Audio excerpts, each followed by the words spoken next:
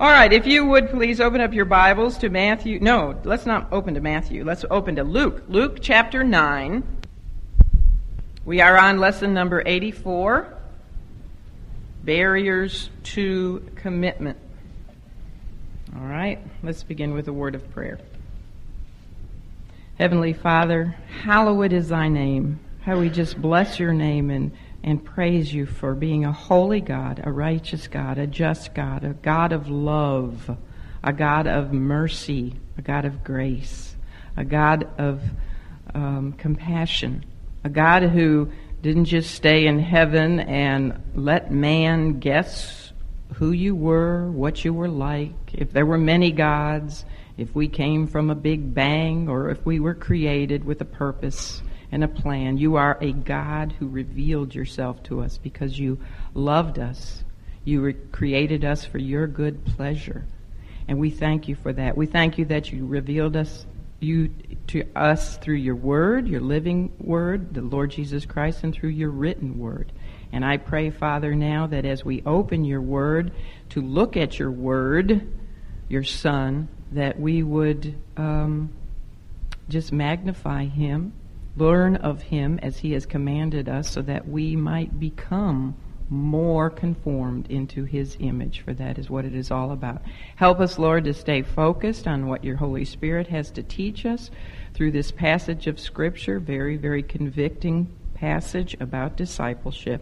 We pray that he will have his will and his way with each heart here, for we pray, Lord Jesus, in your name. Amen.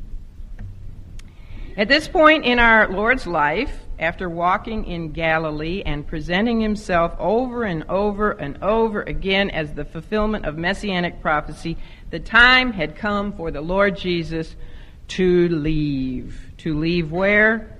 To leave the northern province of Galilee. By and large, he had been rejected there. The people had wanted to crown him an earthly king so that he would deliver them from Rome, but they misunderstood who he really was as their spiritual deliverer and as their spiritual king. Most of his followers, we saw in John chapter 6, after he delivered the Bread of Life sermon, most of his followers had turned from him and walked no more with him.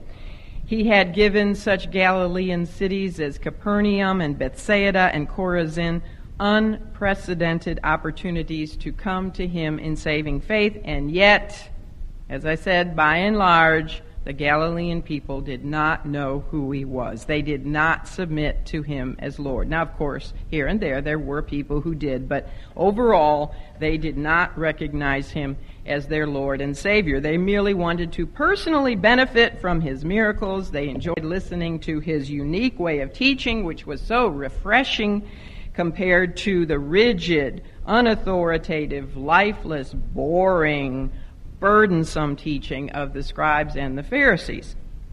So, it was a very sad day for Galilee because Jesus was leaving their coast.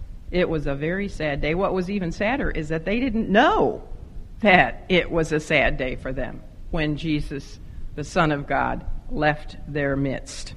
They didn't know that he would never return again. It tells us in the book of John that the Feast of Tabernacles was at hand and Jesus was now about to leave Galilee. Actually, I think in our passage this morning, he is on his way from Galilee down to Jerusalem to attend the feast there. He never, ever again would return to his hometown province. I thought about the fact that it was a sad day. Remember back when Jesus had gone to his own hometown city or town of Nazareth? On two different occasions, he's a God of the second chance. He gave them two opportunities to know who he was. And they rejected him on both accounts. And he left them. He couldn't even do any miracles there because of their unbelief. It was a sad day for Nazareth when Jesus left them. And they didn't know it, did they? They didn't have a clue. It was a sad day when he left Gadara. Remember how he had crossed over the Sea of Galilee and a storm had hit? And he got over there and he cast a legion of demons out of the demoniac of Gadara. And the people were so upset because they were more interested in their pig prophets than they were in the person of the Lord Jesus Christ. So they asked him to leave, and he left. He doesn't stay around where he isn't wanted. It was a sad day for Gadara when Jesus left their coasts, and yet they didn't know it, did they? Here again, it's a sad day for Galilee when he left. He would never return again, and yet they didn't have a clue how sad it was. And I thought about the occasion when we get to, I believe it's right before the Lord spoke the Olivet Discourse, and he left the temple for the last time. And he looked out over Jerusalem. I believe his arms were outstretched, and he had tears in his voice as he said, "Oh, Jerusalem, Jerusalem." And he said, how oft I would have gathered you under my wings as a hen gathers her little chickens. And what? Ye would not. Not that ye could not accept me, but ye would not accept me. And then he went on to say, "Behold, your house is left unto you desolate." He left the temple. It was a sad day. It was a sad day when he left Judea. Jerusalem, Judea to the south, and when he left Israel. It was a sad day when he left this world. Actually, God used it, what man meant for evil, for good. So anyway, we come now to the near end of the Lord's ministry in Galilee, and as we continue in our chronological study of his life, we're going to read, you can look right now since you're in Luke 9 at verse 51, where it says, "And it came to pass when the time was come that he should be received up," that's speaking of not only when he would be received up on the cross, but when he would be received up in his resurrection and ascension into heaven. It says, "He steadfastly set his face to go to Jerusalem." He set his face like flint to go to Jerusalem. Aren't you glad that he had his focus on that hill called Calvary in Jerusalem? But aren't you glad he didn't get his focus off of Calvary and get sidetracked? We're actually going to be talking about a verse that, again, Jesus exemplified so well with his own life. If you look at verse 62, he said, "No man having put his hand to the plow, looking back, is fit for the kingdom of God." Aren't you glad that once Jesus put his hand to the plow, he didn't look back? And he knew what was laid straight ahead. He knew full well what awaited him in Jerusalem. He's already predicted that he would suffer many things at the hands of the religious rulers, and that he would be crucified. And, he knew the false trials, the mock trials that they would put him through, and all the suffering that he would go through, and yet he did not let anything whatsoever stop him from completing the work that he had set out to do. He was committed to his task. He had put his hands to the plow, and he would not be tempted to turn back. So, he was on his way down the road to rejection. In this lesson, which I have entitled Barriers to Commitment, we're going to see that as he left Capernaum of Galilee, because remember the whole sermon on how to be children of the kingdom, what did I call it? How Christians are to get along with one another, which we just finished last week, was given where? In Capernaum. Probably in Peter's house there in Capernaum. So as he left Capernaum of Galilee to begin his final determined journey to Jerusalem to celebrate the Feast of Tabernacles, he experienced at least 3 encounters with would-be disciples. I call them would-be disciples because I don't know if they did become disciples. We'll look at, his encounters with them, but I'm not sure if they did become his disciples. I hope that all 3 of them did become his disciples and became part of the 70. Look ahead again. I'll read the passage in a minute. I haven't gotten there yet. But look at Luke 10, verse 1. Right after we're going to talk about the Lord's encounters with these 3 men, well, not really chronologically, but according to Luke's gospel, he talks about after these things the Lord appointed other 70 also. The Lord appointed, besides his 12 disciples who were apostles, he had 70 other disciples who he sent out in pairs, 2 by 2, to go and preach the gospel. I hope that these 3 men we will be looking at today, these would-be disciples, all became part of the 70, but I can't prove that they did. All right, but they may have. In this lesson, we're talking about barriers to commitment, not barriers to salvation. This is all about discipleship. This is not about salvation. So we're going to have an illustration through the encounters the Lord had with these three men. We're going to have an illustration of how real the demands of discipleship are according to the Lord's criteria for discipleship. Not my criteria, not our criteria, but the Lord's criteria. He had stated, remember, that the one who would be his committed disciple would have to deny himself. What else? Take up his cross and follow him. What is a disciple, by the way? What is a disciple? A learner. That's what we're all in here. We are really being obedient to the Lord Jesus Christ when he said, take my yoke upon you and learn of me. A disciple is a learner. A disciple is a follower of the Lord Jesus Christ. Now, remember that it is he, Jesus, who determines what following him will involve. It's not us. So if we are genuinely serious about being his disciple, being a learner, and being a follower of Christ, it must be on his terms, not our own. I don't think, if I was determining the terms, I don't think I'd be quite as radical as the Lord Jesus, would you? Deny yourself. Ooh, that's a little strict. Die to self, take up my cross.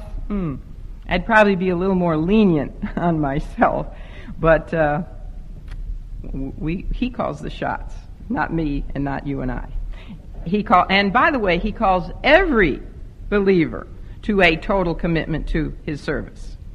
It's his desire that every saved person have this total commitment to discipleship. But only a few, really, are willing to hurdle all the barriers, silence all the excuses, and follow him in true discipleship. And we see that compared to the population of our community and how many women could be here this morning. Most of them have excuses and barriers and other reasons, all kinds of reasons, why they can't come here and why they can't learn of the Lord Jesus Christ. Well, in the three men very briefly mentioned in Luke 9, verses 57 to 62, we find three common barriers to a total commitment to the Lord Jesus Christ, and they are in order. I have called them the barrier of present resources, which is basically what we could say the barrier of creature comforts, our comfort zone. Then there is the barrier of future riches, and there is the barrier of past relationships. So let's begin by looking at the barrier of present resources, and for this we look at the first man who, by the way, I'm not going to read Matthew's passage for this because he doesn't give us enough, it's the same amount of material, but Matthew does add one thing that Luke doesn't. And Matthew, it tells us that this first man was a scribe. Okay, so remember that when we look at this first man in verses 57 and 58. It says, and it came to pass that as they went in the way. What is in the way? They're on the way to Jerusalem. It's on the way to the cross. It came to pass that as they went in the way, a certain man, and Matthew tells us he was a scribe, said unto him, unto Jesus, Lord. Circle that. He calls him Lord. All three of these men call the Lord, Lord. He says, Lord, I will follow thee whithersoever thou goest. And Jesus said unto him, Foxes have holes, and birds of the air have nests, but the Son of Man hath not where to lay his head. That's all we know about the encounter with this first would-be disciple. Now, he was a scribe. What was a scribe? A scribe was a teacher of the people. He was a student of the law. It was very rare, very unique, very radical for a scribe to come to Jesus and say, Lord, to begin with, to call him Lord. And he also, over in Matthew, it says he called him Master, which means master teacher or rabbi. And for him to say, I will follow thee whithersoever thou goest. He was, in doing that, this man was deciding against the vast majority of his own peers. Apparently this man a student of the law, had somewhere along the line become convinced by the words and the works of Jesus that he was indeed who he claimed to be, that he was the promised Messiah. And he humbled himself to he was a teacher of the people, and yet he was willing to follow Christ and let Christ be his teacher.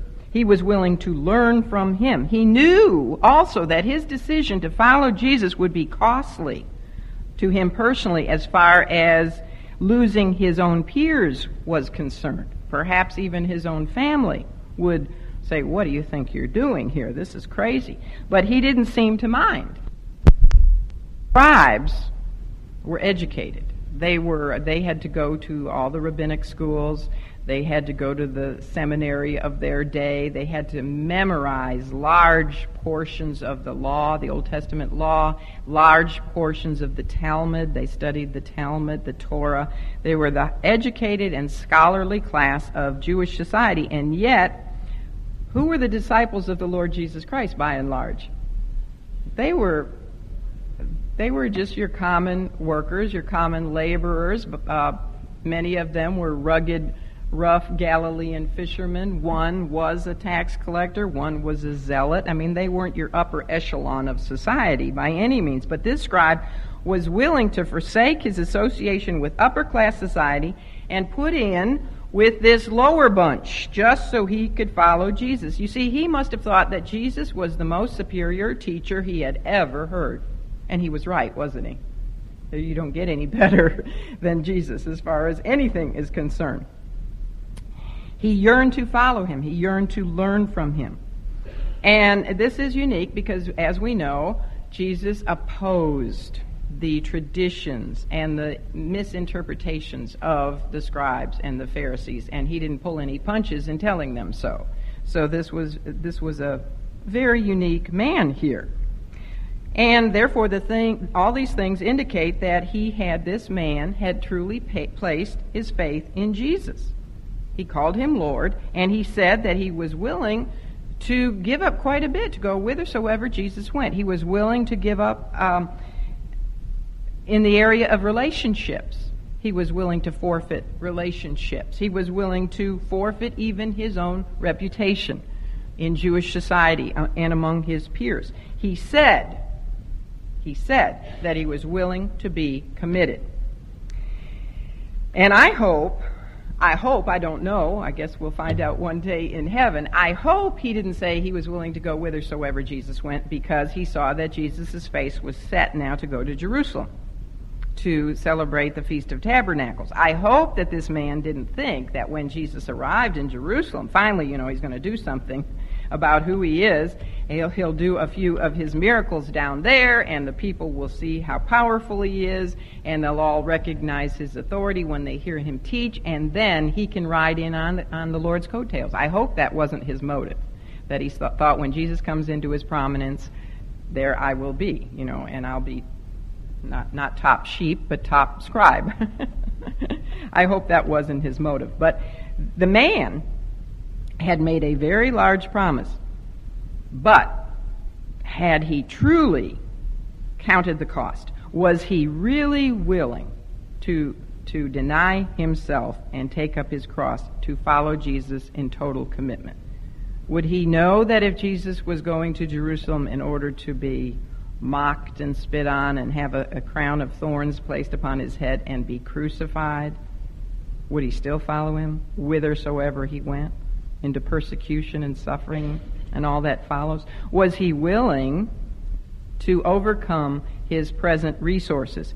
Jesus responded to this scribe's statement, his declaration of commitment, not by questioning the man's sincerity. I believe the man was really sincere when he said this to the Lord. But Jesus responded by mentioning something that maybe the man had not considered. And apparently the man had not considered this, because I don't think the Lord would have mentioned it otherwise. Remember, the Lord can read the heart. He knows what every one of us has as a barrier to total commitment. Now, with some of us, it might be present comforts. To some of us, it might be past relationships. To some, it might be future riches. the rich young lawyer who came to Jesus. You see, Jesus knew what every man's idol was. So he said to the man, well, if you're willing to follow me, then you need to go and what? Sell everything. Not because all of us are asked to do that, but he knew in this man's situation, that was he drew the line there. He wouldn't go that far. So apparently Jesus knew that this man would have a problem with giving up his creature comforts. And so he said to him, foxes have holes and birds of the air have nests, but the Son of Man hath not to where to lay his head. What he was doing was, of course, cautioning this man about true discipleship. Was this man willing to sacrifice to the point of being identified with one who was so lowly that he didn't have a place of his own to call home? Do you know the Lord Jesus never had a home of his own? Now, he lived for a while in his parents' home, but he never had a home of his own, did he?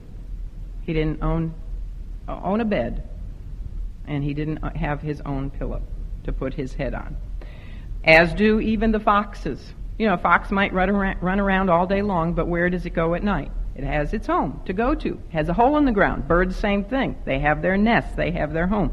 Was this man willing to go to such a depth of poverty for the Lord Jesus Christ that he was even willing to give up his bed?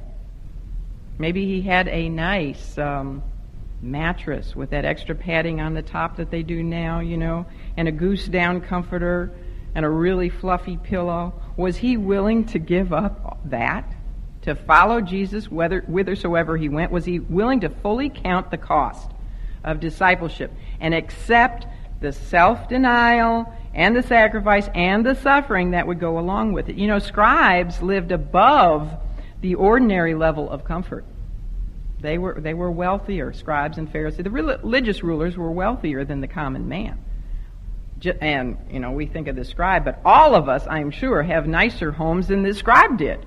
Here in America, we are so spoiled. We're spoiled rotten. I'm the first to admit it. I'm spoiled rotten by the king-size bed that I have. Would I be willing to give up my king-size bed? I complain sometimes if I have to go down to a queen-size in a motel. That's terrible. Terrible, terrible. We're so spoiled. This man might think, well, should all my years of hard work not be rewarded? All my schooling and all that work on memorizing the Scripture and everything I have done to get where I am, should all of that not be rewarded by some kind of enjoyment of earthly resources? The Lord wants all of us to fully count the cost. Following him whithersoever he went, for this man would have meant that some days he wouldn't have anything to lay on except the ground.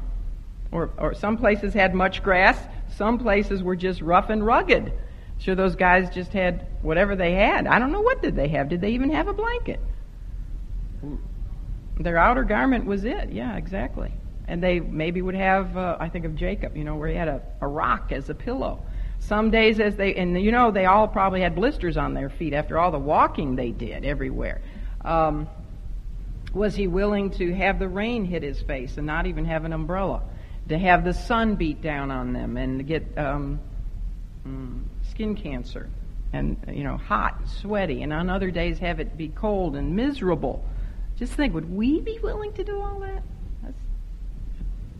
Really, wow. He's really asking this man to give up quite a bit, to give up his earthly home.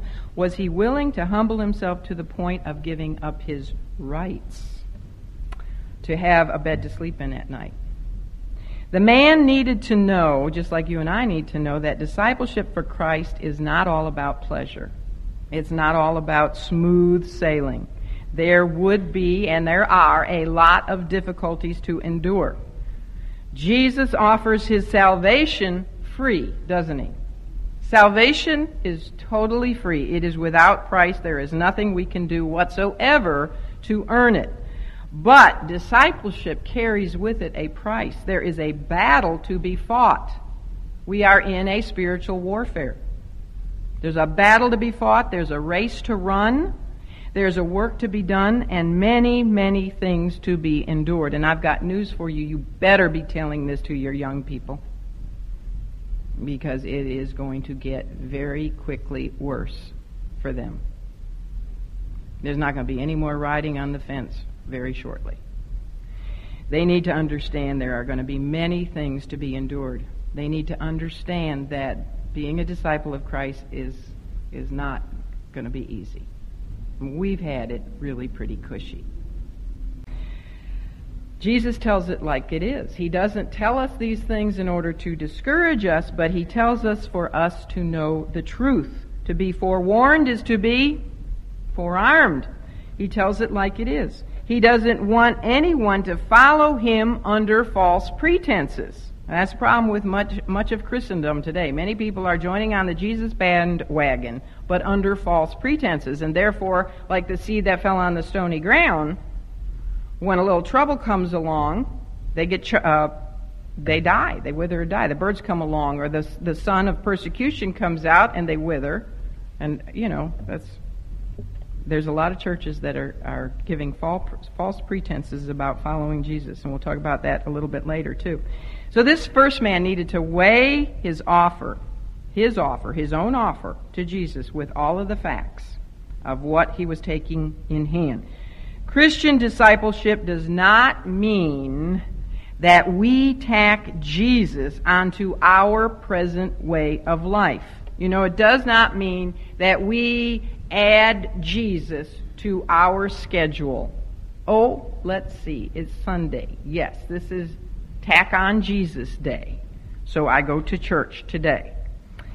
What it means is that we tack our lives onto him.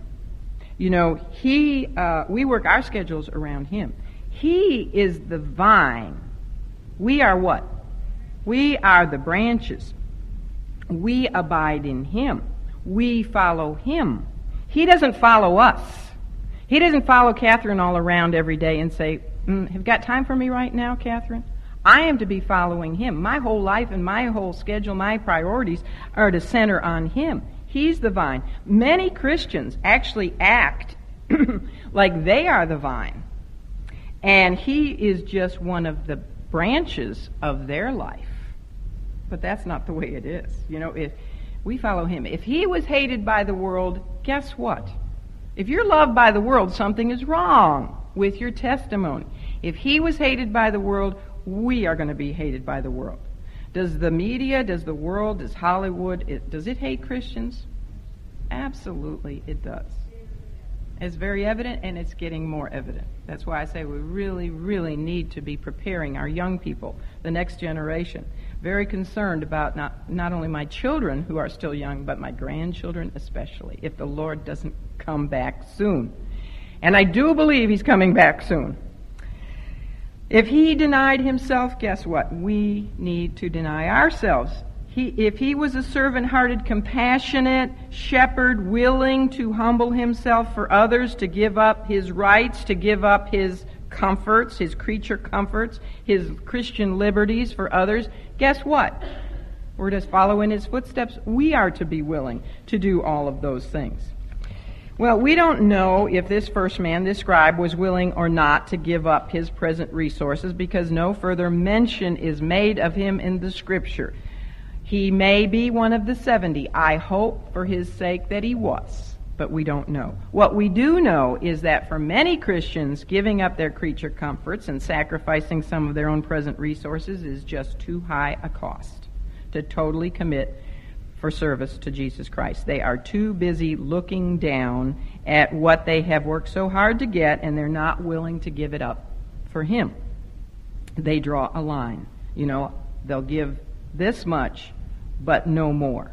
If commitment interferes with their own comfort and their own pleasure and their own schedules and their own priorities, then they won't go any further. And this is the part of the problem with so much of the modern day watering down of the gospel message, and so much sugarcoating of the gospel, and the prosperity gospel message, and the self-esteem gospel message, and the emerging church gospel message, and all those false gospel messages that are out there. People in churches have come to the conclusion that they are doing well in God's eyes if they merely give lip service to Jesus Christ and attend church once in a while. They know nothing at all about true commitment. Look in your churches. Look around. It's always just like, it used to be 10% of the people do 100% of the work in churches, but I think it's even lower than that now. Most people do not know anything about true commitment. They pat themselves on the back if they show up Sunday morning for church, and that's it. The rest of the week is theirs. They know nothing about discipleship that involves self-denial, sacrifice, and cross-bearing.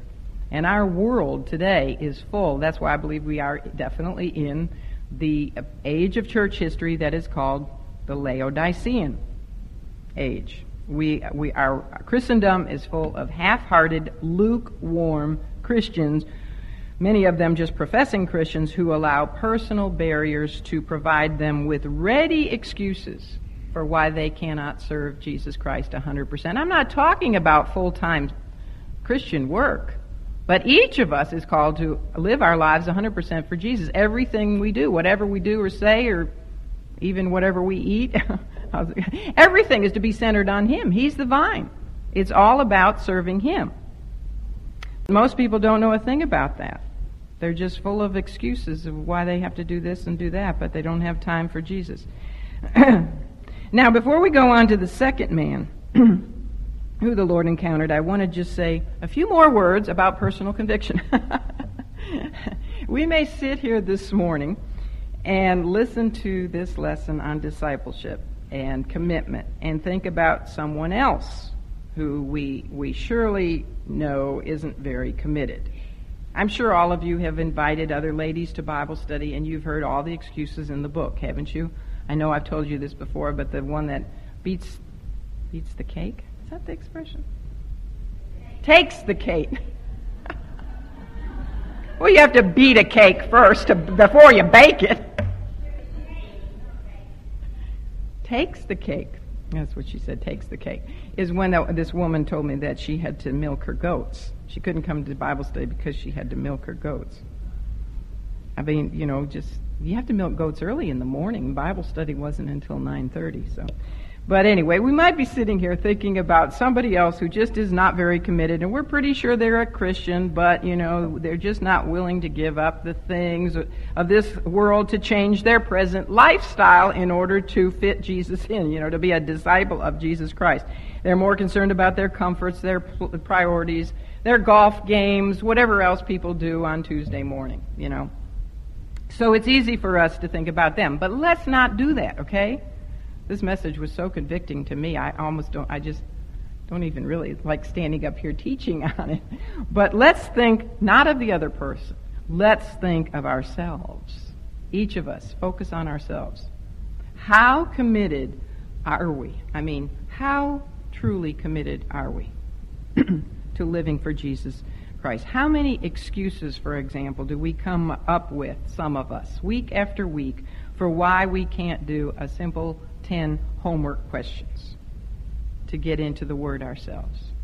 Do we come up with excuses and say, well, I just didn't have time this week? What? 10 questions? You know what I would have said to my children when they were in school if they couldn't do 10 homework questions for an entire week? They would have been in trouble. They would have, where would the commitment be? There wouldn't be any commitment there at all. And you know who we're doing this for? You're not doing it for anybody but for yourself and Jesus Christ. It's for Him. It's to learn of Him. It's obedience. If we were studying another book, maybe, well, it's all of Him, but nothing we could study would be more obedient to what He told us to do, learn of Him. How committed are we when it comes to spending time for Jesus Christ? Think about your weekly schedule. How much time do you spend in front of the television? How much time do you spend on preserving your body and maintaining your body? How much time do you spend on shopping? How much time do you spend on this and that compared to how much time you spend with Jesus Christ, learning of Him, speaking to Him through, in prayer? What have you truly been willing to sacrifice since you told Jesus that you wanted to follow Him? And think of time. It doesn't have to be monetary, but time. Are you using your talents? Are you using your gifts, your God-given spiritual gifts for Him? Have you honestly rearranged your own schedule and your own priorities in order to serve Him and to please Him? Are you like the vast majority of lukewarm Christians? You merely tack Jesus onto your life when and where He conveniently fits into your own comfort zone. And if so, that is not true discipleship. True discipleship involves participation in His work, identification with His task and with His suffering, that I may know Him and the fellowship for His suffering. And fellowship with His, partaking in His sacrifice. It involves growing in grace through a disciplined life of prayer and Bible study. You need to be disciplined if you're going to be a disciple. Almost like the same word, discipline. You can't be lazy and be a true disciple of the Lord Jesus Christ. And you know what? A lot of Americans are not disciplined. A lot of Americans are not, are very lazy. Bottom line. And that sadly, it's even in the church. Discipleship involves also financial support of His church, of His work, of missionaries, and of course it involves regular fellowship with the body of believers, and it involves witnessing to others. It involves a heart willingness to endure hardships, loneliness. Many times being a Christian can be lonely. Personally, I understand that. Family rejection, persecution. It can involve frustration. I get frustrated every time I watch the news, the media. Very frustrated. It can involve poverty and pain for the sake of one's service for Jesus Christ. Anyway, we're not doing too well because we're only on the second man. Let's look at him very quickly. 59:60. And he said unto another, that's Jesus said unto another, follow me. But he, the other one, said, Lord, suffer me first to go and bury my father. Jesus said unto him, let the dead bury their dead, but go thou and preach the kingdom of God. One reason I think all three of these guys are saved is not only because they all called Jesus Lord, but Jesus wouldn't tell them to go and preach the go and preach the kingdom of God to somebody who wasn't saved. Notice this man's excuses. But first. Underline those words. We'll see that the third guy says the same words. But first.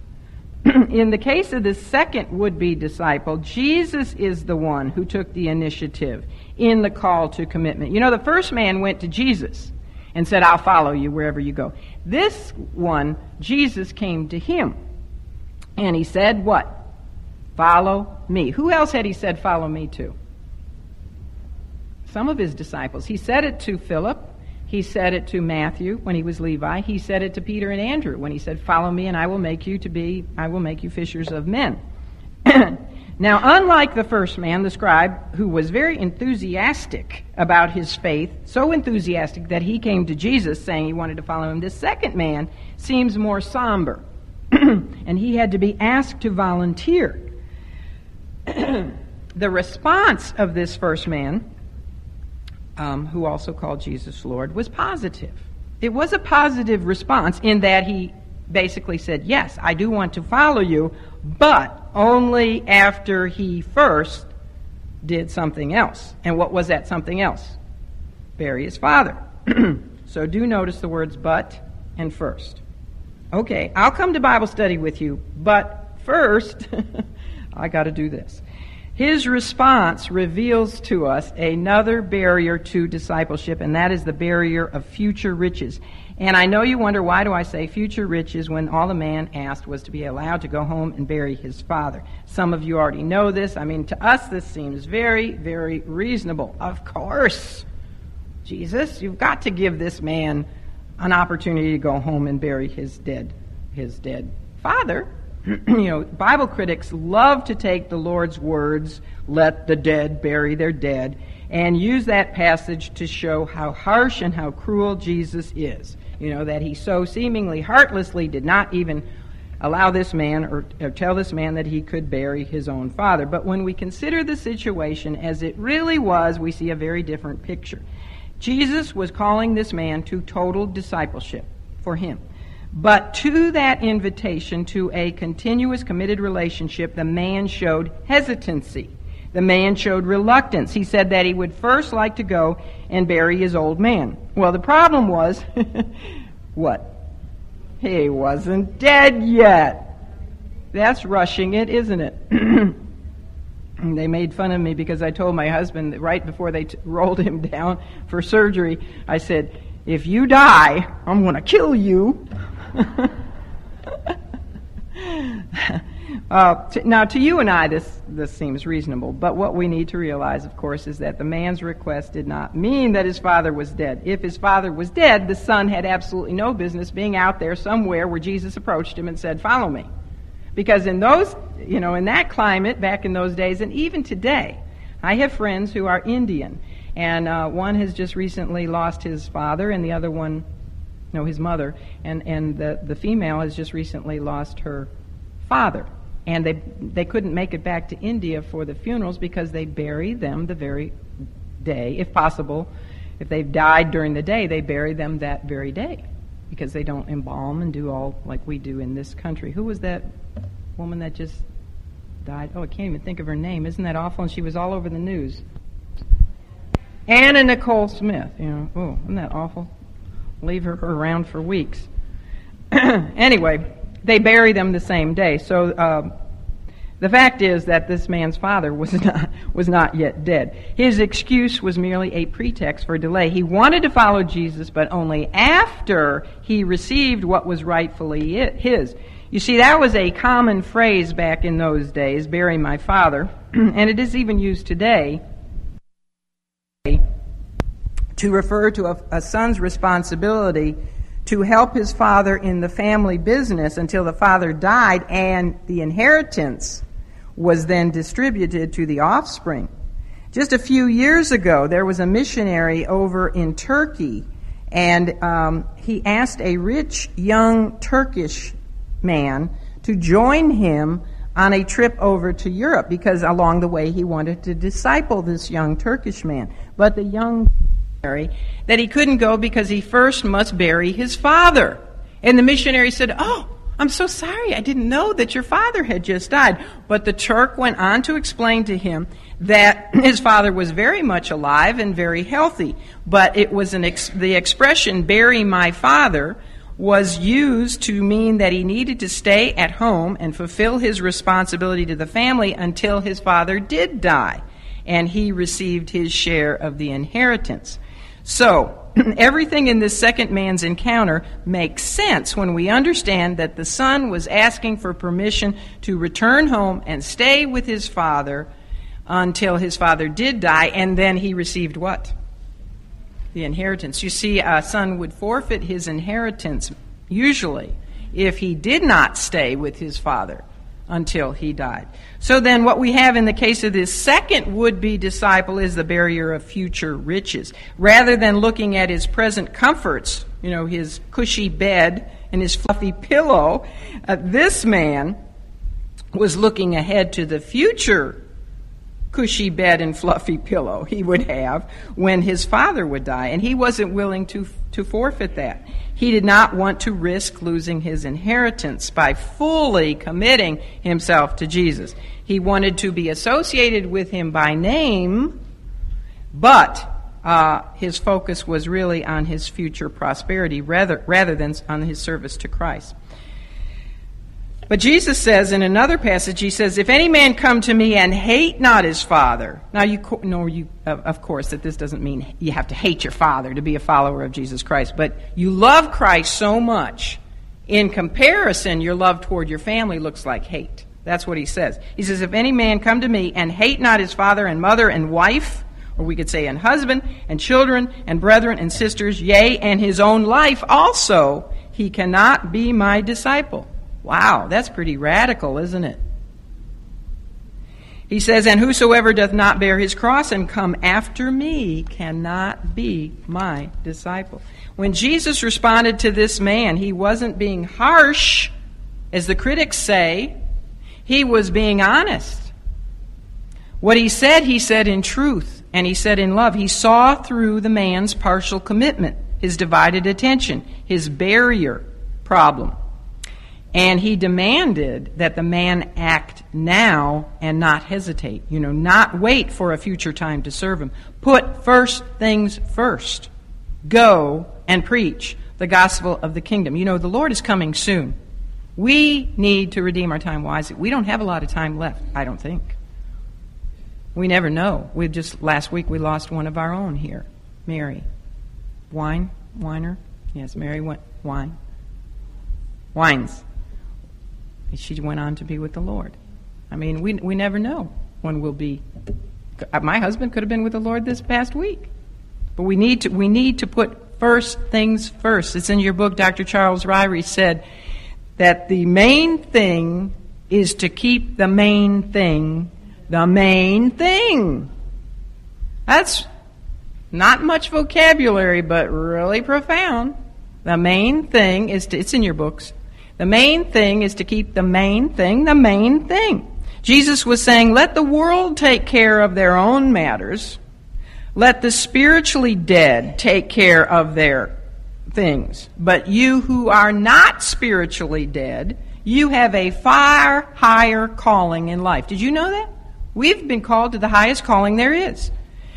We have been called to preach to the dead, each and every one of us. We've been called to preach to the dead the good news of how they can come alive and receive the free gift of eternal life. Such a privilege is a far greater inheritance than you could ever receive from your earthly fathers, even if your earthly father is the richest man in the world. This is a far greater inheritance. Besides, all of the inheritances and all of the riches of this world are going to do what one day? Burn up. Everything is going to perish one day. All the things that we've spent a lifetime accumulating and then having yard sales to get rid of, all those things are going to perish. None of it is going to matter one bit in the long run. The only thing that will matter is what is done for him. Only one life, so soon 'tis past. Only what is done for Christ will last. All right.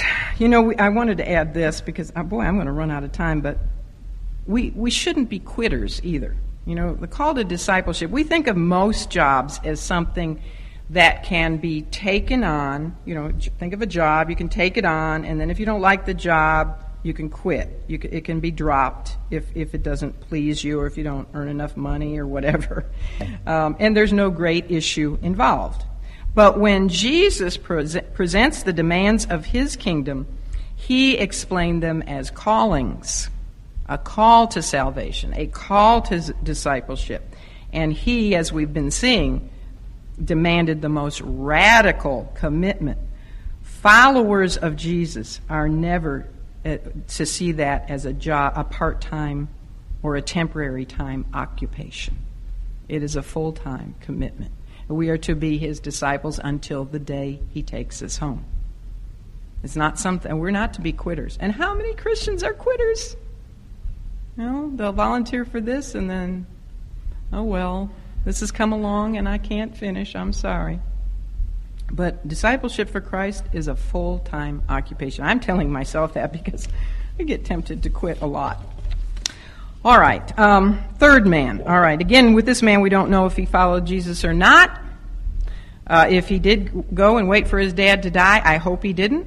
Apparently there was something the Lord really saw in him because he wanted to have him go out and preach something of great value. He wanted him to be a preacher of the kingdom of God, so I hope the man was part of the 70. The third man, let's look at him. His barrier was of past relationships, and we read about him in verses 61, 62. It says, and another also said, Lord, I will follow thee, but, notice the word but again, let me first go bid them farewell which are at home at my house. And Jesus said unto him, no man, having put his hand to the plow and looking back, is fit for the kingdom of God. I could have outlined this. I was sitting in church the other night, and I made up another outline for these last two guys. The second one, you could say, but first go bury father. And the third one, you could say, but first go bid farewell. You like that? I have fun when the preacher's talking. I am listening. All right. So the first man was concerned about the present. right? First man was concerned about his present creature comforts. Second man was concerned about the future riches. Now, this third man is hung up on the past, his past relationships. Now, again, his request sounds very reasonable. Of course, why wouldn't he be allowed to go back to his home and bid farewell to his family? But you see, again, Jesus saw the heart, and he knew that this man's barrier would be his family. If that man, it's kind of like Lot's wife, look back. If this man went home, what do you think would probably have happened? They probably would have talked to... How many would-be missionaries do you think never made it to the fields right unto harvest because of family? Family who talked them out of it? I think this man's family, and Jesus knew this, I think this man's family would have talked him out of it. I think they would have said, you can't be that fanatical. You can't leave the family business. You can't leave us. What are we going to do without you? No way. You're not going to do that. Now, were Peter, James, Andrew, John, the others, were they willing to leave behind family, occupation? Yes, they were. But the Lord knew that this man... And, there's nothing wrong if this man didn't have a problem with that. Remember Levi? Jesus allowed him to go home and say goodbye to his family. He even held a big feast. And Jesus blessed that feast with his own presence. So it wasn't like it's a matter of willingness. Are we willing? Not all of us will be asked to sell everything we have. Not all of us will be asked to give up our families, our past, or our future, or our creature comforts. I hope he doesn't ask me to give up my king-size bed. But am I willing if he asks me to do that? Am I willing to do it? And so this man obviously would have had a problem with his family. No man can take up his cross to follow Jesus if all the while his eyes are looking back on the alluring pleasures left behind in his home or in his business or in his former relationships. He must have all of our heart, all of our mind, all of our focus. Jesus will not share his throne with anyone. Even our children. Don't make your children your gods. Don't make them your idols. Or the bigger temptation, your grandchildren. And, of course, all of this doesn't mean that we are to neglect our duties. We can't use this, women, as an excuse to leave our husbands and go to the mission field.